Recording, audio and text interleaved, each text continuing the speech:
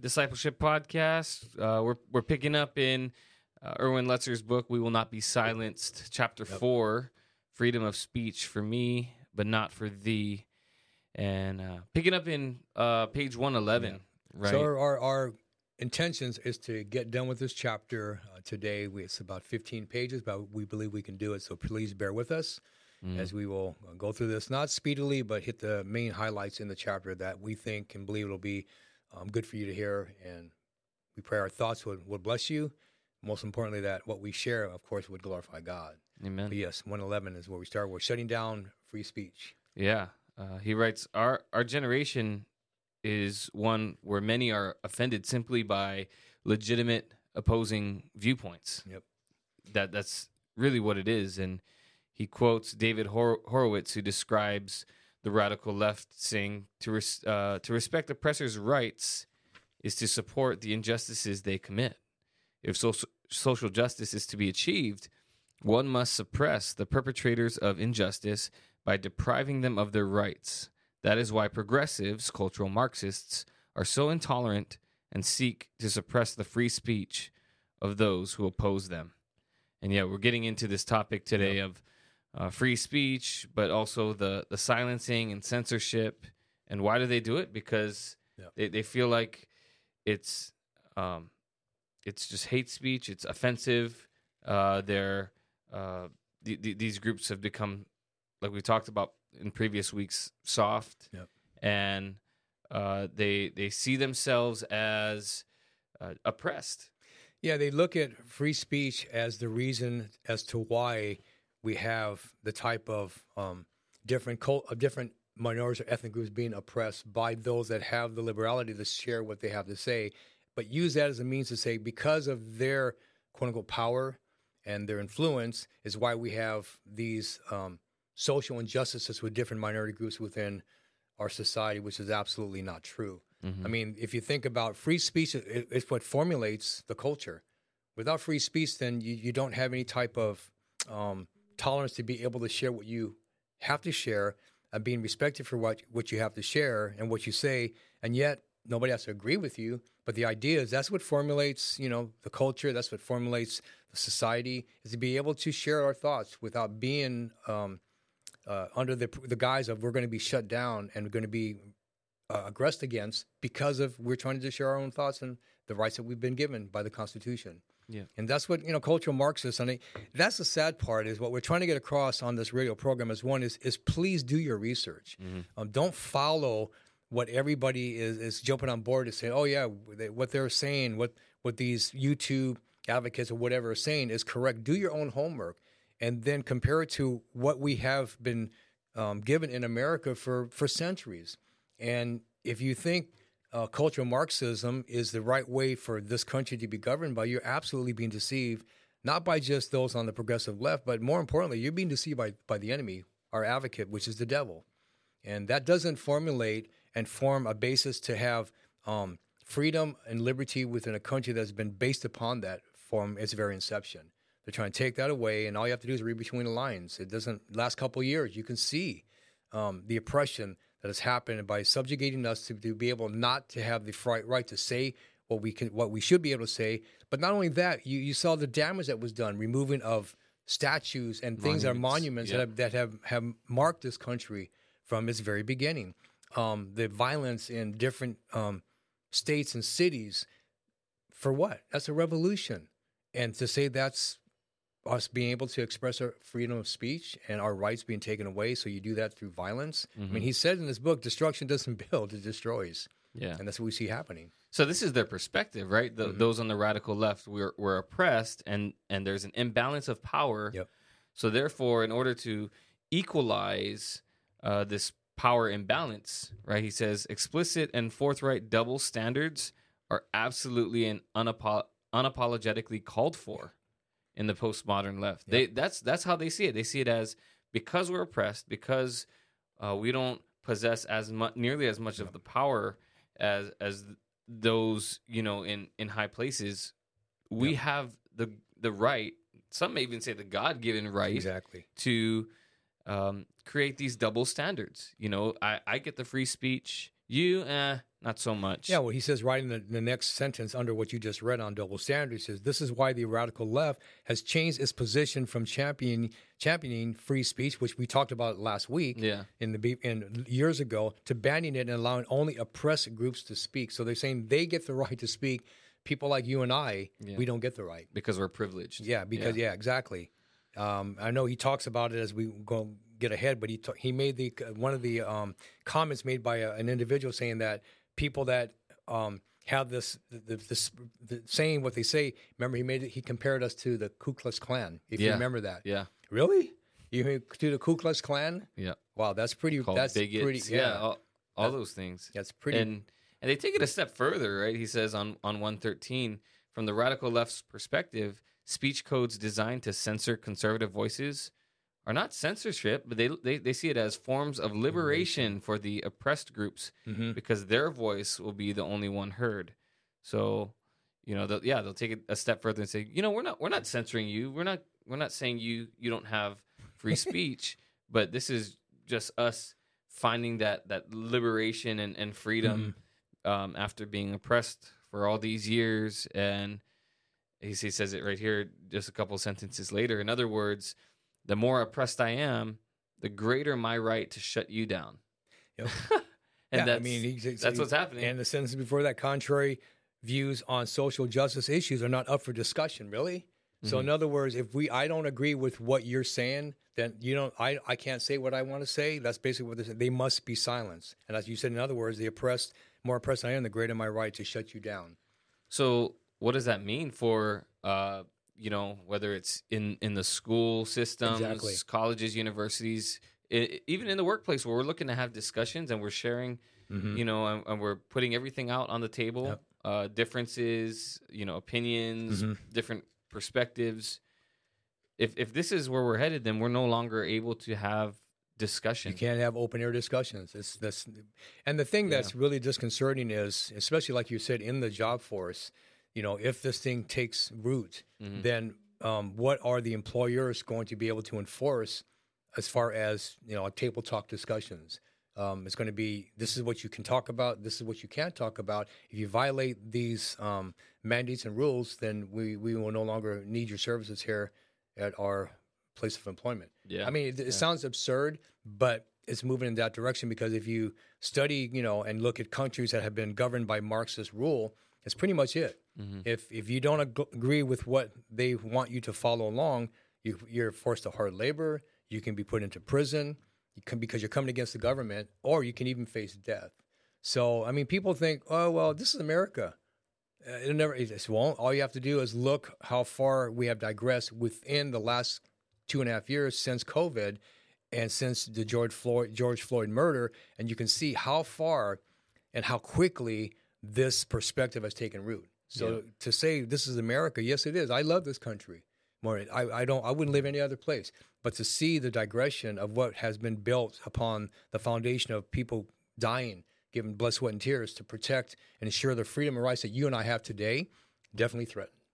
Definitely threatened. It's a huge fight right now between facts and feelings. Exactly. Yeah, I talked about this a little bit in my sermon on Sunday night. But yeah, he says some argue against free speech on the basis of the emotional well-being of oppressed groups. So is that what it's all about now?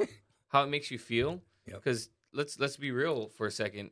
There's a lot of truth out there that doesn't make us feel good. No, not at all. And that's okay. That's normal. But he says offending rhetoric includes racist books such as those of Plato, Aristotle, John Locke, etc.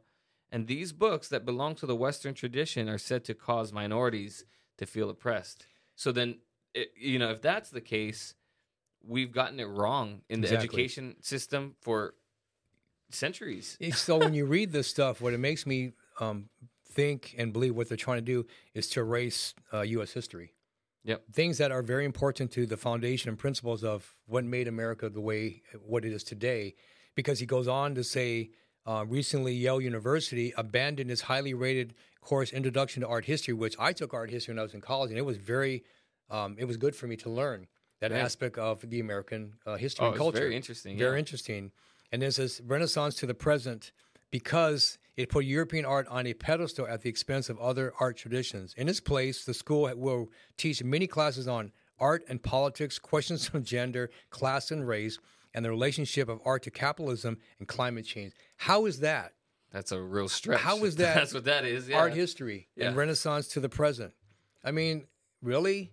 So basically, what they're doing to me when I read that and I hear that, they're bowing to the demands of those that want to abolish racial equality and social justice by this kind of stuff. No, you're going to hear what we want you to hear, that we feel is the best benefit for you to understand why we are feeling the way that we're feeling, the oppressed. Really, that has nothing to do with art history. And if that doesn't scream their agenda and what they're trying to accomplish, then I don't know what is, because that's crazy. And that is crazy. But these people, these I'm sure. Let me rephrase. These groups have a lot of power and a lot of influence. We know that. Yep. You know, I don't want to get into names, but we do know that, and they change the course of even our government making decisions simply because of the voice. Like you said, the louder you scream, the more you're heard. Yeah, and that's exactly what they do. Yeah. I like what he says. Jumping over to page 116, he says, students should be taught to be respectful of different races, different views of race, sexuality, and political affiliations. Free speech should not mean that we can call people names, demean them, and use obscenities. Agreed, right? We agree with that. But nor should people be coddled to the point that their egos are so fragile that an alternate point of view, even if legitimately and thoughtfully presented, should never be given a fair hearing. Too often, shaming and blaming have replaced listening and reasoning. And that, man, I see that so clearly today, especially with the liberals. I have to admit, you try to engage in conversation with them, and the moment you take that turn and into a particular topic that they don't agree with and that makes them feel some type of way, they shut down. You get shut down right away. Well, they'll shut down too, and they don't. Them too, exactly. They just turn off to. We don't want to hear that. Yeah. They want it. But the Bible, and I like that Dr. Lutzer puts that in where he talks, to be respectful of different races and the way we talk. I mean, we know that in the book of Ephesians, Paul said, speak the truth in love. Don't use offensive word, don't use corrupt communication, and which is so true. But the challenge that sometimes you fall into is you get into these topics of discussion with those that are on the other end of what your conservative views. And again, you have to be careful because, like you said, feelings and emotions could supersede logic and biblical reasoning. And that's a point that must be addressed, because once you go into that direction in a discussion with somebody that is totally is opposite of what you think, then you play right into their hands. Yeah. You have to use, the Holy Spirit to guide you when you're discussing situations and issues with somebody that definitely will bait you in into an argument. And that doesn't accomplish anything. So, right. You're right. Shaming and blaming have replaced listening and reasoning. I don't know if I ever asked you this on one of our previous episodes, but for you, considering your age and the generation you've grown up in, what do you think led us to this place? How did we get so sensitive and so fragile when it comes to differing points of views? Yeah. My personal, understanding is, when we look at America, at least when the culture I grew up in, there was a huge, still a huge respect about God. We prayed in school. We said the Pledge of Allegiance in public school. We taught respect of one another, regardless of race, your ethnicity. It was, and whether you're male or female. We were taught to respect one another. But as we have seen, of course, taking prayer out of school was one thing they did. Of course, and they legalized abortion, Roe v. Wade, and abortion on demand. And little by little, we moved away from the very, to me, the very parameters that protected America from what we see, the injustices that are committing today. And that's just my opinion, what I really feel, because even though when I was not a Christian growing up, but there was a sense of we respected each other. On the school grounds, females and women, our teachers, our superiors, it's Mr. and Mrs., yes sir, no sir, calling my friends' parents Mr. or Mrs., not by their name. Right. And so you can see the digression of how the lack of respect have kind of moved away from the very elements, to me, the very thing that keeps this country and the people within the country to understand why these things these are important. Mm-hmm. These points are important to the growth and to the betterment of a nation. So you look at every nation, take for granted, every nation that does not have God as its premise of vehicle to look to, and you can see the corruption within that country. Yeah. Even I'll give you an example. Iran and Iraq, which they're big Muslim countries, but look at the violence in those countries against its own people. Mm. I mean, it's crazy. I mean, to me, it's really, so you worship Allah and you call him your God, but yet you advocate such violence, and you can see the destruction within their own community, culture, and the country itself. America is following that suit. When I say that suit, the havoc and just the violence that we're seeing all the time today. And to me, it doesn't take a whole lot to understand that is because God is no longer ruling in this nation. Yeah. He is the one that has blessed America from its birth. The founding fathers put a lot of credence and emphasis upon God and government. I don't care what the liberals say. If you've been to Washington, D.C., you've walked around the Capitol, you will see Bible verses all over the place. Mm-hmm. It's everywhere. And yet you cannot deny the influence that Christianity had upon this country. But now they're destroying, like you said, they're destroying everything that has to do with American history that's made this country great. So when you remove those types of traditions that have established this country, then what do you have? Yeah. You don't have anything. Nothing. You got nothing, right? So now we see, and because we have nothing, that's where the Marxists can come in and say, listen, nothing's working now. Capitalism doesn't work. That's why we have the poor. That's why we have the oppression. That's why we have social injustice. We can fix that. We'll put everybody in the same plane. Everybody will be equal, so that nobody's above each other. That's not how capitalism works. Free enterprise doesn't work that way. Yeah. So what happens when you run out of money? What happens when you have poverty? What happens when you have injustices happen? Then who do you blame? You know what I'm saying? Mm-hmm. Who do you blame for? Mm-hmm. But you're going to have, there's no perfect country. I mean, people are people, right? You have different ethnic groups, and people are people. But to me, America has birthed the greatest place in the world to live simply because it gives you the opportunity to succeed. You know what I'm saying? You can succeed. Yeah. And we can see it in professionalism, sports, in the entertainment industry, free enterprise, of people that have invented stuff. Why? Because America has given them that right. So for these people that are oppressed to say that we're the blame for their oppression, no. Yeah. We're not the blame for your oppression. Am I saying that we don't have social injustice in America? We do. It needs to be fixed. But people are people, and you're always going to have, to a certain extent, social injustice. I don't agree with it, but it's been part of our of the time that God created. Man, we saw it in the very beginning. Right. Cain and Abel. Look at that. He killed his own brother.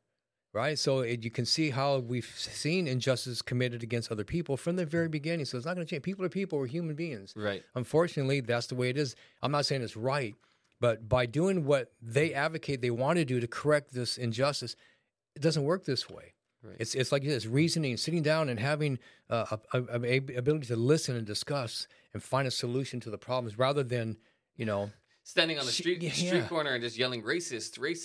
Like, what good is that going to do? Doesn't do anything. It doesn't. I mean, it just incenses people to join the loudness of that person sharing that. They jump on board, although they don't know why they jump on board for. You know what I'm saying? So it's crazy. Yeah, and I'm just blown away by and I'm still not really sure how everything if there's any correlation between what you're saying and how the love of many will grow cold. Mm-hmm. The Bible, prophesies of a shift from, respect to now a lack thereof, and how perhaps all of this has also led to, people just being easily offended and so sensitive. Yeah. Whereas back in your day, I'm sure, somebody hurls an insult and you've got a little bit more thicker skin to just let it, be water off your back. We didn't take it seriously because, it wasn't something that was always deliberately done to harm or hurt somebody. Sometimes it's done in jest and like, what are you saying? But even that nowadays is like, completely offensive. I can't believe you. And plus you have, so you have media, you have social media, you have TikTok, Facebook, Instagram. Yeah. You have Hollywood celebrities that are just jumping on the bandwagon to support the mentality of what Erwin Lutzer is sharing in this book. So when you have people that are that influential within the culture saying things without really a basis other than their own opinion and their feelings and emotions as to why they believe that, then of course now you have a support group on that particular area, whatever it might be. Whether, like you said, instead of just sitting down and let's reason and talk about this situation, how do we find a solution? That's good communication. Yeah. You have what's the program on television, which The View. Ugh. I mean, really, you got these women sharing their thoughts, but yet they're extremely left and liberal, and people just support what they say. It's like, because they're celebrities, they must know right. Celebrities, the way they talk, very passionate. Yep. Okay, yeah, they must know what they're talking about. Check it out. I just tell people, examine the source, find a rebuttal to that, and then make your honest assessment as to what is truth. And what they do, as with I think many that are referenced in this book, is they'll invite someone onto their show with an opposing view. And they'll just gang up on that one guy or gal and try to destroy everything, rebut everything they try to. That's why say. I love Charlie Kirk, because you can gang up and whatever, but he is so poignant on his points that he doesn't sit there and get into an argument with you. He uses logic and reasoning. That's what he does. He listens to your question. He listens to your rebuttal or listen to your opposing aspect of what he shares, and then he comes right back with the answer, right, without arguing. I love the way and how he does stuff. Me too. It's great watching him. It's like Ravi Zacharias when Ravi was alive and how he would do it. It was the same thing. And really, really good. And your listening skills is just as important as the response and formulating the idea of what you're going to say next. Because with those on the left, it's sad because they're not happy with the response. Why? Well, one, because they don't agree with it, but two, they're not even listening. They don't. Their ears are so shut off, and they're not even really listening because they're more concerned about the next words that they have to say, getting their point across.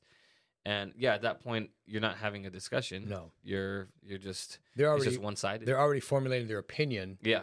Even though they're not listening to anything you say, they're going to formulate their own opinion before you're done speaking. Right. Already thinking about that. Right. That's what I'm saying. Like, good communication is the ability to listen and then to reason to give the proper response. But like you said, with the left, they don't do that. Many times they don't do that. If they don't agree with them, they're already boom. They'll shut down, like you said, or they're going to shut you down. Well, this is a nice segue into the next section on 117. He talks about the Enlightenment. Yeah. Right? You want to talk about that one? Yeah, so I did some research on it because this is really, really important, what Erwin Lutzer, Dr. Lutzer, talks about here. But I did some research. So the Enlightenment was a European intellectual movement of the 17th and 18th centuries in which ideas concerning God, reason, nature, and humanity were synthesized into a worldview that gained wide assent in the West and that instigated revolutionary developments in art, philosophy, and politics. Central to Enlightenment thought were the use and celebration of reason, the power by which humans understand the universe and improve their own condition. The goals of rational humanity were considered to be knowledge, freedom, and happiness. And then he goes on to say a brief treatment of enlightenment follows, and he goes into other things. But he says the powers and uses of reason had first been explored by the philosophers of ancient Greece. The Romans adapted and preserved much of Greek culture, notably including the ideas of irrational natural order and natural law. Amid the turmoil of empire, however, a new concern arose for personal salvation, and the way was paved for the triumph of Christian religion. Christian thinkers gradually found uses for the Greco-Roman heritage, the system of thought known as scholasticism, culminating in the work of Thomas Aquinas, resurrected reason as a tool of understanding. In Thomas's presentation, Aristotle provided the method of attaining that truth which was ascertainable by reason alone. Since Christian revelation contained a higher truth, Thomas placed the natural law evident to reason, subordinate to law, but not in conflict with eternal law and divine law. So, in a nutshell, it's the freedom that we have that formulates thought and reason, and based on what he says here on Christians, our ability as Christians to be able to talk about God and in a reasonable and sensible way. But when you look at the progressive left, they're trying to destroy the freedom we have and what formulated in this country concerning the Enlightenment, which was not even in America, it was in Europe where it was birthed. Yeah, and so you have liberals today like Andrew Sullivan saying that these enlightened principles that formed the bedrock of the American experiment are now routinely understood as mere masks for white male power, code words for the oppression of women and non-whites. When in actuality, Lutzer says, if the Enlightenment taught us anything, it's that freedom of speech came about through what a willingness of those who held opposing viewpoints to engage in argument, discussion, and even heated debate. And that's healthy when you can base or share your opposing opinion or views without being shut down. The idea of the Enlightenment is to give you the freedom to be able to express what you want to express without basically telling you to be quiet. You have no right to tell me that. Who are you? I'm the oppressed. I'm oppressed because of you. And so that's the issue. And so now we see here, like we just read, and Dr. Lutzer puts it in here, even something as important as the Enlightenment, we see how the progressive left is trying to even change that. Yeah, twisting it. And it's not just for America. You're talking about something that was birthed in Europe. You know what I'm saying? So it birthed in Europe, and then it had a worldwide influence by, like you said, other people like Thomas Aquinas. I know John Newton was part of that. So there's a lot of very influential people that held to the high standard and views of the Enlightenment, which is what, to me, formulated the freedom of expression, freedom of speech, maybe even the influence of the Constitution with our founding fathers knowing how important this Enlightenment was. Without this, then, like you were saying, then, shaming and blaming have replaced listening and reason. Because we're shamed and blamed if we don't agree with their views and their thoughts. So, it's like this book is just opened up eyes, man, to things that are going on. And that's why on the program, we're just sharing our what we have read here and studied. We're not experts, but, this book has really opened our eyes to what's really formulating within our country as we see things moving progressively quickly to what? To me, the end times. The end times. Yeah. So none of this stuff really is new under the sun, but still it's disheartening to think that this is what the standard of our living might be in the very near future, as Americans in this country. No, just all you have to do is look at what's going on today. Fuel prices, shortage on our markets, on staples, like baby formula. Are you kidding me?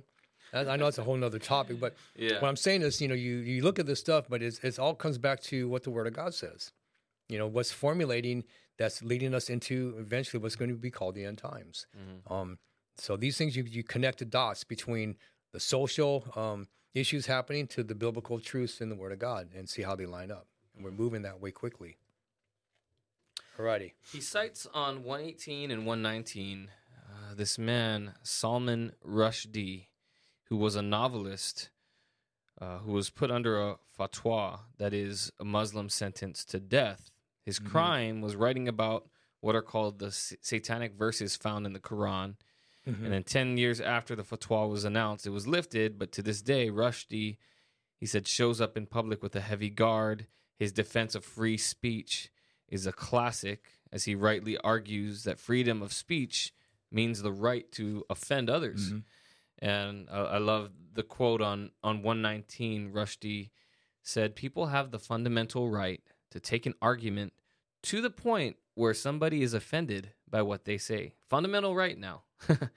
It's no trick to support the free speech of somebody you agree with or to whose opinion you are indifferent.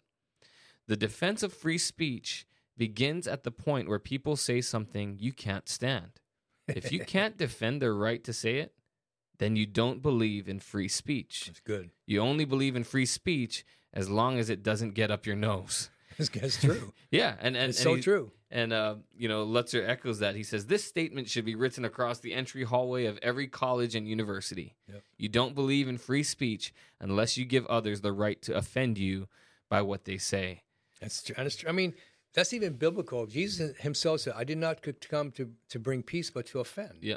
He came with this word of God. It does offend. If your lifestyle is you're living outside the realm of what God says you should be living, it'll offend you. It'll convict you. It'll have you become angry with God. Who are you to tell me that I can't do that? Yeah. So God's word does. Well, the same. I like the points he makes here. And yeah, sometimes you will talk with, and we know very well. You talk family, for example. You get in a discussion with your families. Sometimes you say certain things, and they get offended. What? Yeah. How can you say that? Yeah. Right? And we're not offending them to their character. It's just something that is a truth. But you have the right to now share your opposing views to what I've just said. You can go back and Exactly. forth. You can agree to disagree. Exactly. But yeah, how did we get here? People must have along the way decided, if somebody says something that offends me and it hurts me, what they just said is not only wrong, but it should never have been said in the first place. And that's, I think, where we are today, where people, again, are creating these double standards. I have the right to free speech, but you don't because of what your words, how they'll make me feel. This is complete and utter brainwashing that I don't know. I'm still trying to figure out where did this all begin? I really think, honestly, a lot of the limitation of freedom of speech goes back to the social injustice issue. That's where I think a lot of it has not just social injustice. I'm not talking just about the African American culture, ethnicity, the LGBTQ. The hate crimes against gays and homosexuals. So you look at that and you fast forward, maybe 20 years ago or so, we saw the hate crimes that came out against those people living in that lifestyle. And I don't agree that 100% is wrong. But you look at those things that have happened. You see now how come look at today, transgenderism, gender identity, and all that kind of stuff. So if you say anything contrary to their thought about that, then you're a bigot, you're a racist. And so now you see the push, and you get people that will jump on their platform to agree with what they believe as those that have opposing views to what they do. Then, you don't have a right to say anything. You're shut down. Because, you talk about 30 years ago, you didn't have that issue as bad as you do today. But now these people are out front. I'm just saying, for example, the gay community, they're out front. And there's no shame in their lifestyle. I mean, you look at on public television now, every series has some form of gay or homosexual relationship in it, in every format. Why? To me, they're just trying to let you know that this is the normal lifestyle. It's a normal behavior. So who are you to tell me that this is wrong? Right. It's wrong simply because it's not the behavior, it's sin. Same as lying, cheating, stealing, you murder, whatever, you have lust issues or whatever. That's all sin in God's eyes. And like we said earlier in the program, God does not compartmentalize sin. It's sin as sin. As Christians, we have to speak the truth. Whether you agree with us or not, and like what he says here, the freedom to think on page 119 at the bottom, interact, criticize, and discuss issues is essential for the common good. And when you consider those studies that are essentially intended to further knowledge, the scientific, philosophical, and religious studies, freedom of speech is essential. Free speech is the basis for our freedoms. George Orwell, whom of all of us should be reading, said it best. If liberty means anything at all, it means the right to tell people what they do not want to hear. And I think that's it right there. Yep. Is the right to tell people what they don't want to hear, but that doesn't mean to say that we have the right to strap someone down to a chair and tell them what they don't want to hear and force it upon them. Those that are present and they're being exposed to a word that they're, or thoughts and ideologies that they don't agree with and that they don't want to hear, Yep. they have the freedom also to walk away. Yep. To Have the liberty. get, Yeah. you don't like what's being spoken. Yep. You don't have you to. you can go. You can go. You don't have to hang out with those sort Exactly. of people. You can create your own inner circles and communities, and that way, hey, you don't have to worry about it anymore. But yeah, they're not content with doing just that. No, they. It's not a matter of they redefine liberty as liberty for them, but not for others like you and I. If our opposing views do not line up with their thinking, that's their definition of liberty. That's not liberty at all. That's suppression. Yeah. That's suppression. So how do you call that liberty? My liberty is I should have the right to speak what's on my heart. You don't have to accept it. And like you said, if you don't want to listen to it, you can have the right and liberty to walk away. I don't agree with you. I don't want to get into a discussion with you. Done. I'll walk away. That's it. Same as, an example of that is when you get into biblical discussions with non-Christian religions. Yeah. And you get into healthy conversation. That's a good one. Yeah. Back and forth. Yeah. Now, normally, if you're good at knowing what you know about your faith and you can share things that kind of like, I don't want to say stump them, then oftentimes they will say, hey, great, nice conversation. We got to go. Mm-hmm. There's none of this. Who are you? But they don't attack you verbally. At least I've never had. Well, I've had one experience, but that was years ago. Normally, but normally they're very cordial and they go, okay, well, I don't agree with you, and and that's fine. Yeah. But you walk away both without bad taste in your mouth. Right. You know what I'm saying? So have a nice day. Have a nice day. Hey, thank you for the conversation. I really appreciate you listening. I hope you take to heart the things I've shared. I've listened to you, but this is where I'm at in my faith, and I appreciate the conversation. Go on. That's liberty. And that's a great example you point out right there. That's not. I'm not suppressing anybody, but we're just having a good dialogue back and forth. Mm-hmm. Of course, the progressive left. That's no. You're being oppressive against that religious group by forcing your views on them. That's what they say. So you should be silent. You don't have the right to say that. But I mean, you're taking freedom to another extreme. Yeah.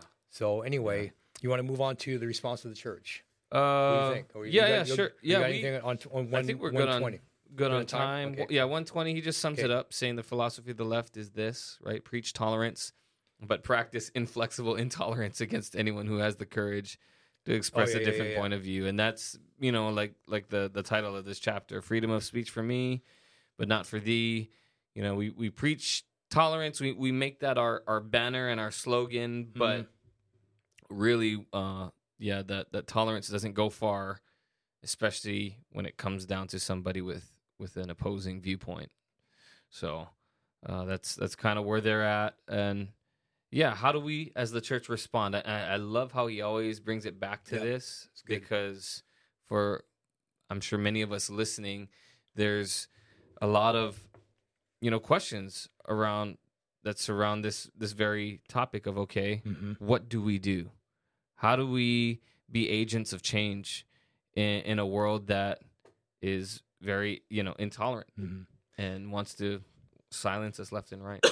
Well, I like what he opens. He says, boldness comes easily when you are in the presence of those who agree with you. Mm-hmm. It is difficult when you are standing alone in the midst of people who seek your demise. Boldness behind a pulpit is one thing, which is very true. I like he brings us out. Boldness in the city council meeting is another.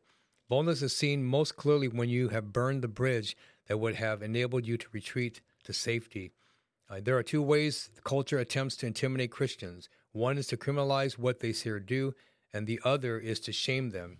Many Christians will not be talked out of their faith, but they will be mocked out of it. I like what he says there. Shame will cause many Christians to retreat into silence. And I really believe in my heart, this is why it's so important as a Christian to have holy boldness. You've got to know the Word of God.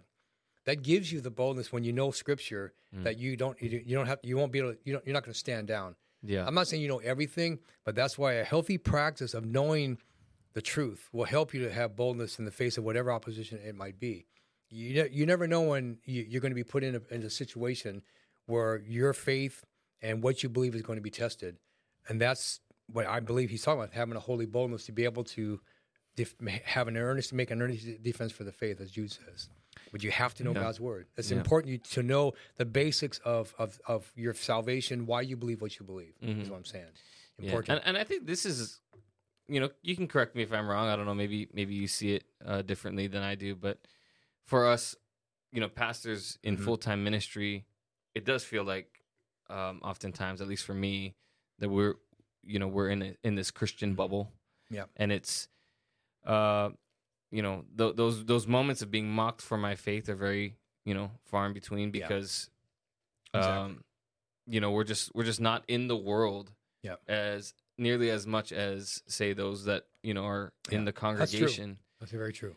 And yeah, we have very little time in the world. I would say probably just when we're doing our grocery shopping, running errands. That's probably like our time in, with those who may not be believers and Christians. So just trying to be more intentional with the boldness that comes outside of the these four walls of the church. Yeah, I think you have to gauge, like, I've shared before, from the pulpit and teaching, you can gauge in conversation, like going to a restaurant, when, hey, can I pray for you about anything? Yeah. Sometimes that will open a door of conversation, for somebody to do that, to say, yeah, can you pray for me? You never know when next door it could open, like, so what are your thoughts about God? Do you go to church anywhere? Hey, let me ask you, you go to church anywhere? And they say, no. Any reason why? And, you never know what that might lead to something else. Like, for example, when I was powerlifting on Tuesday, Blaze, he's got a bad knee, and he was saying his knee was really bothering him. And so Tony, the trainer, said, yeah, you mean to get checked out. It might sound like you have a meniscus injury, which is not good. Yeah. It's on the outside. Right. So, me as a pastor, I say, hey, Blaze, as a pastor, I'm going to pray for you. I'm going to put you in my prayer journal. I'm going to pray for you. Oh, man, I appreciate that. Then he says, also, can you put my brother Loke in there, too? I want you to pray for my brother, too. His brother's younger. He's going off to college. He's going off to school. He's going to out of state, going to college, playing football. So I know where he was going at, that God would protect him from the influences on a college campus, he's a good kid, really nice young man, 19 years old or 18 years old. But that just led to, who knows? I mean, you just look at opportunities to engage, and these guys aren't saved, and I don't push my faith on them, but, I try to live out what I am when I lift with them. And when God opens the door, I try to just gently yet, purposely say something. So that was a great thing when he said his knee. So I said, hey, I'm gonna pray for you. Blaze, okay? He goes, yeah. Oh, yeah, that's great. I would appreciate it. And he said, can you pray for my brother? And I know what he's talking about because he's going off to school. So you have to be purposeful, I think, engage. Because like you said, we're here all day long. Yeah. Like Tuesday through Friday, all day Sunday. In the presence of those who agree with us. Yes. Yeah. Yeah, we're in the, and sometimes, people do walk in, and they don't have the same views that we do, that we believe here at the church. So and we'll engage in conversation with people such as that.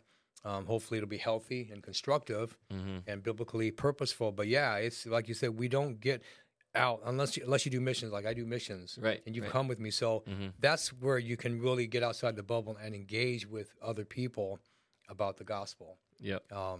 I've never been mocked other than by my family.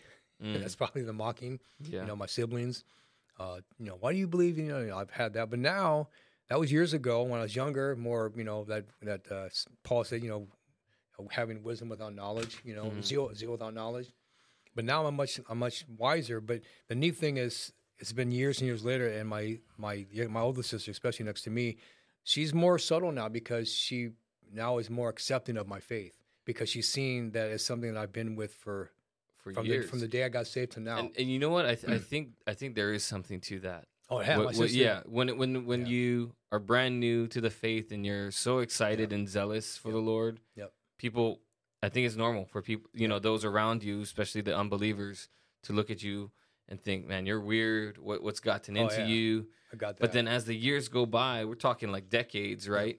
Yep. And they see that, wow, so-and-so, Bob or John or whoever is still walking with the Lord after all these years. And they have that joy and that peace. I respect that. Yeah, and I was talking to my older sister and told her about what's going on. I was telling her, hey, all these things are happening, Roberta. It's not coincidental. I mean, the Bible talks about this, and I kind of shared a little bit with her, and then she goes, I think I believe you. Only because I have stayed with what I believe is truth for these 43 years. Yeah. Going on 43 years. So Yeah. that's really neat because it's seen that my sister's heart's a little bit more open to the gospel. I don't force it on her, but I look for teachable moments. Because the family's the hardest people to share with. You know that. Well, your family's safe, so you may not know that. Yeah. But my family, other than my brother, the only Christians in the family. Then my mom got saved prior to her passing away. My dad's is really much more. What's the right word? He's been more accepting because when he sends me stuff, he's always got something biblical in his letter to me. Because I showed him, I wrote him a whole letter about God and salvation, and the fact that I led his wife to Christ before she passed away with cancer. So my dad's been much more accommodating to the spiritual side. So it's been really neat. Yeah. So, yeah. But yeah, you got to engage. That's the thing. You have to be purposeful engaging with other people. So that, like you said, we're out of the bubble. Because like you said, it's very easy to just say, oh, yeah, this is great. I don't have no problem. Yeah. I hang out. Yeah. Yeah. Being bold and comfortable in the pulpit in front of a whole bunch of like-minded believers. That's easy. Yeah. But when we're out in the real world, having real conversations with people who don't have a personal relationship with Jesus, it's different, man. It is very different. You know, but you got to be intentional, and also you have to be really discerning and sensitive because people out there they're suffering, they're hurting, and you can tell. Yeah. You can see some people, and you can know, and Lord, if you want me to share with them, open the door, and cause something to happen to where I can go up there and tell them about you. You just never know how God responds in that way. But yeah, like you said, Christians are a lot of them retreat into silence, and that's not God's called us ambassadors for Him, right? We're to represent our King of Kings and Lord of Lords, and I think that the thing that's the disparity in America is we don't face severe persecution for our faith. You go to other countries, whether it's Iran, Afghanistan, China, India, those countries, you're persecuted for your faith. I mean, to the point of death. I just read I saw a story yesterday of a Nigerian kid that did not renounce his faith, and they murdered him, tortured him to death. A kid, he would not renounce his faith.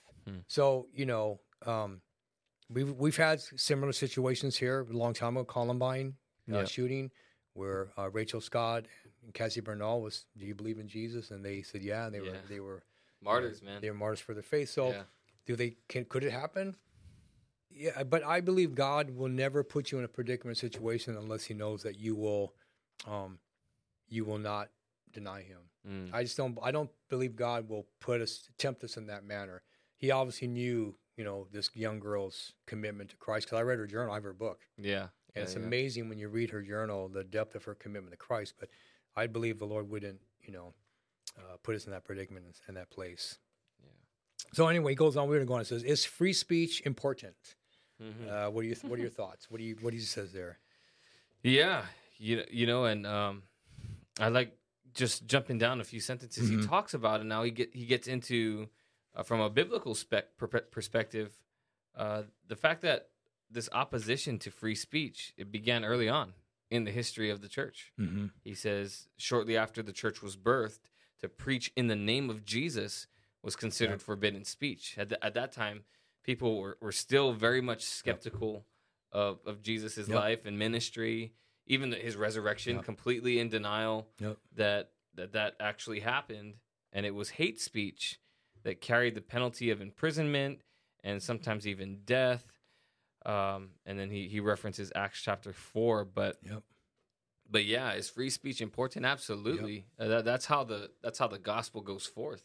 That's how we're able to reach people with the good news of our Lord, and ultimately, as God wills, that leads to conversion, saving faith, and souls being won for the kingdom of God. Without free speech, we don't have anything. None of that is that's possible. Exactly. I mean, like you said, way back in even the establishing the first century church, where he gave the illustration example of Peter and John, threaten, don't say nothing, where he says here in the middle of page 122, whether it is right in the sight of God to listen to you rather than to God, you must judge, for we cannot but speak of what we have seen and heard. And that's, I believe that's where, as Christians, that's such an important verse, because we have seen Christ by the changes he's made in our life. We know that. We're not the same person we were on the day we accepted him and the conversion was made and we're part of his family. And we have heard the word of God, which is what changes us. Faith comes by hearing, hearing by the word of God. It changes us.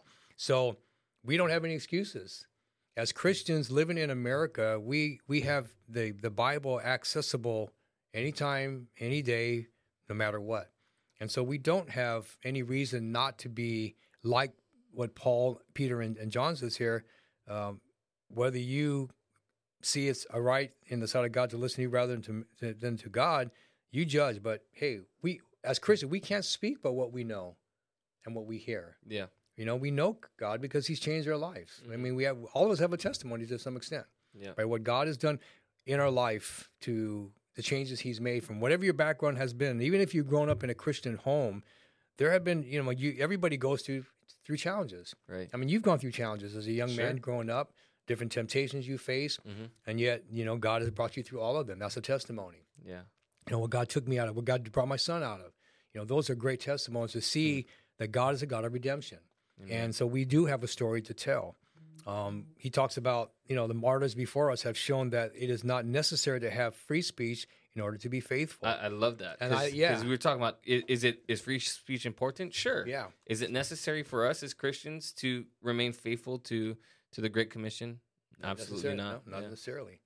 Yeah. So, he gives examples in here. And there's a great book out called Fox's Book of Martyrs. It talks about all the martyrs throughout the centuries of the history of the church that have been martyred for their faith. And many of them, if you read, and even in the books that D.C. Talk wrote on Christian martyrs, many of them, they did not have the freedom of speech. Yeah. But their speech was their life they lived by faith, by not renouncing the truth that they had within themselves in the face of being threatened to be killed. Mm-hmm. So like you said, yeah, that's very true. And if the freedom of speech, if that freedom and those rights were ever taken away from us, now we're in the real ball game of, okay, God, am I going to be faithful to you to the end or not? That's a really good point, because how many, if that ever happened in our time before the rapture takes place, will those still stand firm in their faith and their commitment to Christ, or will they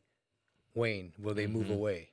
Because they no longer have the freedom to express what they want to express, and it's taken away because of the movement of, let's say, our country to the progressive left, what they want to see established. Will the church still? The church will survive. We know that the gates of hell will not prevail against the church. Right. But the body of Christ, how many will still be not move away from the truth that they have known? Yeah, you know what I mean? Not go and hide in the closet, become these closet Christians, and we'll participate in the underground church, but when it comes to evangelism and the real work of expanding God's kingdom by, winning souls, making disciples, well, that's and you don't know. See, that's the thing about going on a mission trip. Even though the intention, whenever you go, is safety first, but you don't know. There's always that unpredictable element.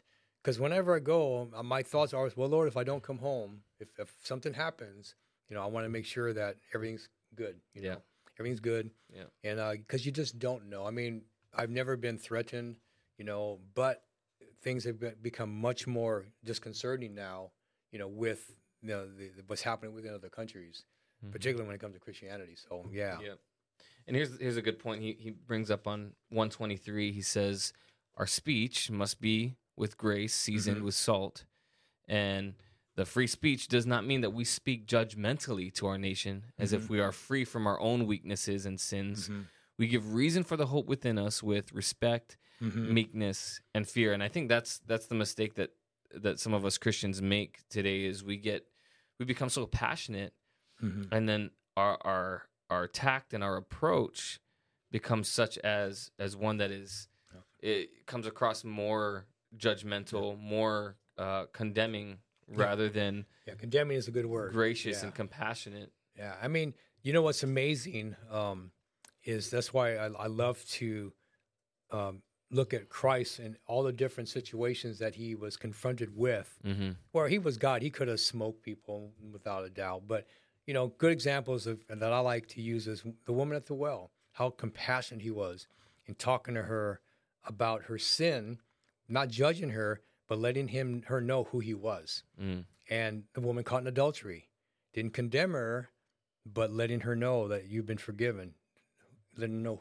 who I am. Right. So we can see how, if you want a pattern on confrontation in conversation, how Christ did it. Now, did he get angry? Sure, against the Sadducees and scribes in Matthew 22, right, or 22 or 23. But because it was after a period of time where they just would not listen to what he had to say, and he said, you know what, I'm done with you. Right. You guys are a bunch of hypocrites, and he called it out. Yep. Like, was that hate speech? No, it was truth. It was truth, and they didn't like it. You saw how they after he said, they looked for ways to get him killed. Mm. And how did they do that? They enticed Judas with money. Yep. To betray him. So, we see even back then, we didn't have the situation of injustices or hate speech and shutting you down. Still was going on back then, but today it's even got much more aggressive, I think, when it comes to what we see happening within, our culture today. It's really aggressive today. Yeah.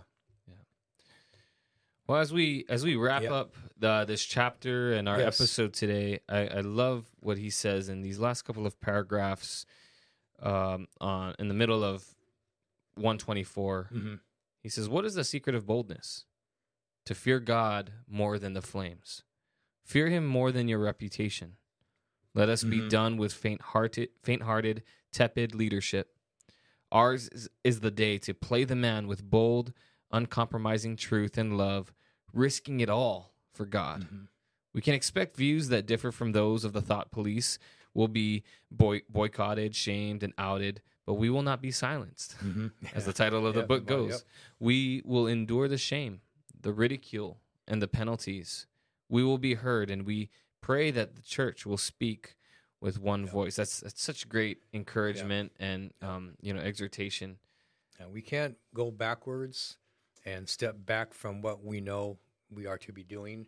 I love the title of the book, We Will Not Be Silenced. Whatever the consequences might be, let the chips fall where they may. But that's part of who we are as Christians. We know that we are called to be ambassadors for Christ. We are to be his mouthpiece. Mm-hmm. I mean, Mark 16:15, go into all the world, preach the gospel to every creature, every person. That's not being silent. That's being vocal about what we believe to be the truth, know. And that obedience to God trumps anything else in this world, right? Any fear of man or trying to please others. It's boldness in the sense that we fear God more than anything else. And are we willing, like we talked about, are we willing to lay our lives down for the sake of the gospel? Well, Jesus said it best, don't fear those that can kill the body but not the soul, but fear him who can kill both soul and body. Which is God. So right. But let's end. This is a good prayer. I was reading this, a prayer all of us must pray. Father, we pray words taken from a prayer meeting held in the early church, and we're going to read this. And it's great because he ends every chapter with a prayer that's pertaining to the topic of the chapter. He says, Sovereign Lord, who made the heaven and the earth and the sea and everything in them, for truly in this city there were gathered together against your holy servant Jesus, whom you anointed, both Herod and Pontius Pilate, along with the Gentiles and the peoples of Israel, to do whatever your hand and your plan had predestined to take place. And now, Lord, look upon their threats and grant to your servants to continue to speak your word with all boldness. Acts chapter 4, 24, 27 to 29. Let us give a reason for the hope within us with meekness and fear. 1 Peter 3:15. Let us humbly stand for truth and leave the consequences in your hands. Teach us when to speak and when to be silent. May we be as wise as serpents and innocent as doves. Matthew 10:16. Let us not shout, but let us speak. In Jesus' name. Amen. So good. Amen. So good. What a great chapter. So we got it done. Great way to end. Yep, we got it done. Got it done. We'll be back next week, Lord willing. Yep. We'll be starting chapter 5, Man, it looks like about halfway. So We're getting there. We're getting through it. Get in there. Get in there. Well, God bless you guys. Yes. Thanks for tuning in and listening along. We appreciate and your prayers, your support. Yes. And continue to be encouraged as we fight the good fight of faith together. Yeah, and any comments you have or any prayer requests, please contact the church or let us know. We would love to hear from you. Again, we are grateful and so humbled that you listen to this podcast. Just two common guys that have a heart to share the goodness of God's news to a world that needs to hear the truth and also that of hope. So thank you so much. This has been a blessing. All right. God bless. Aloha. God bless. Take care.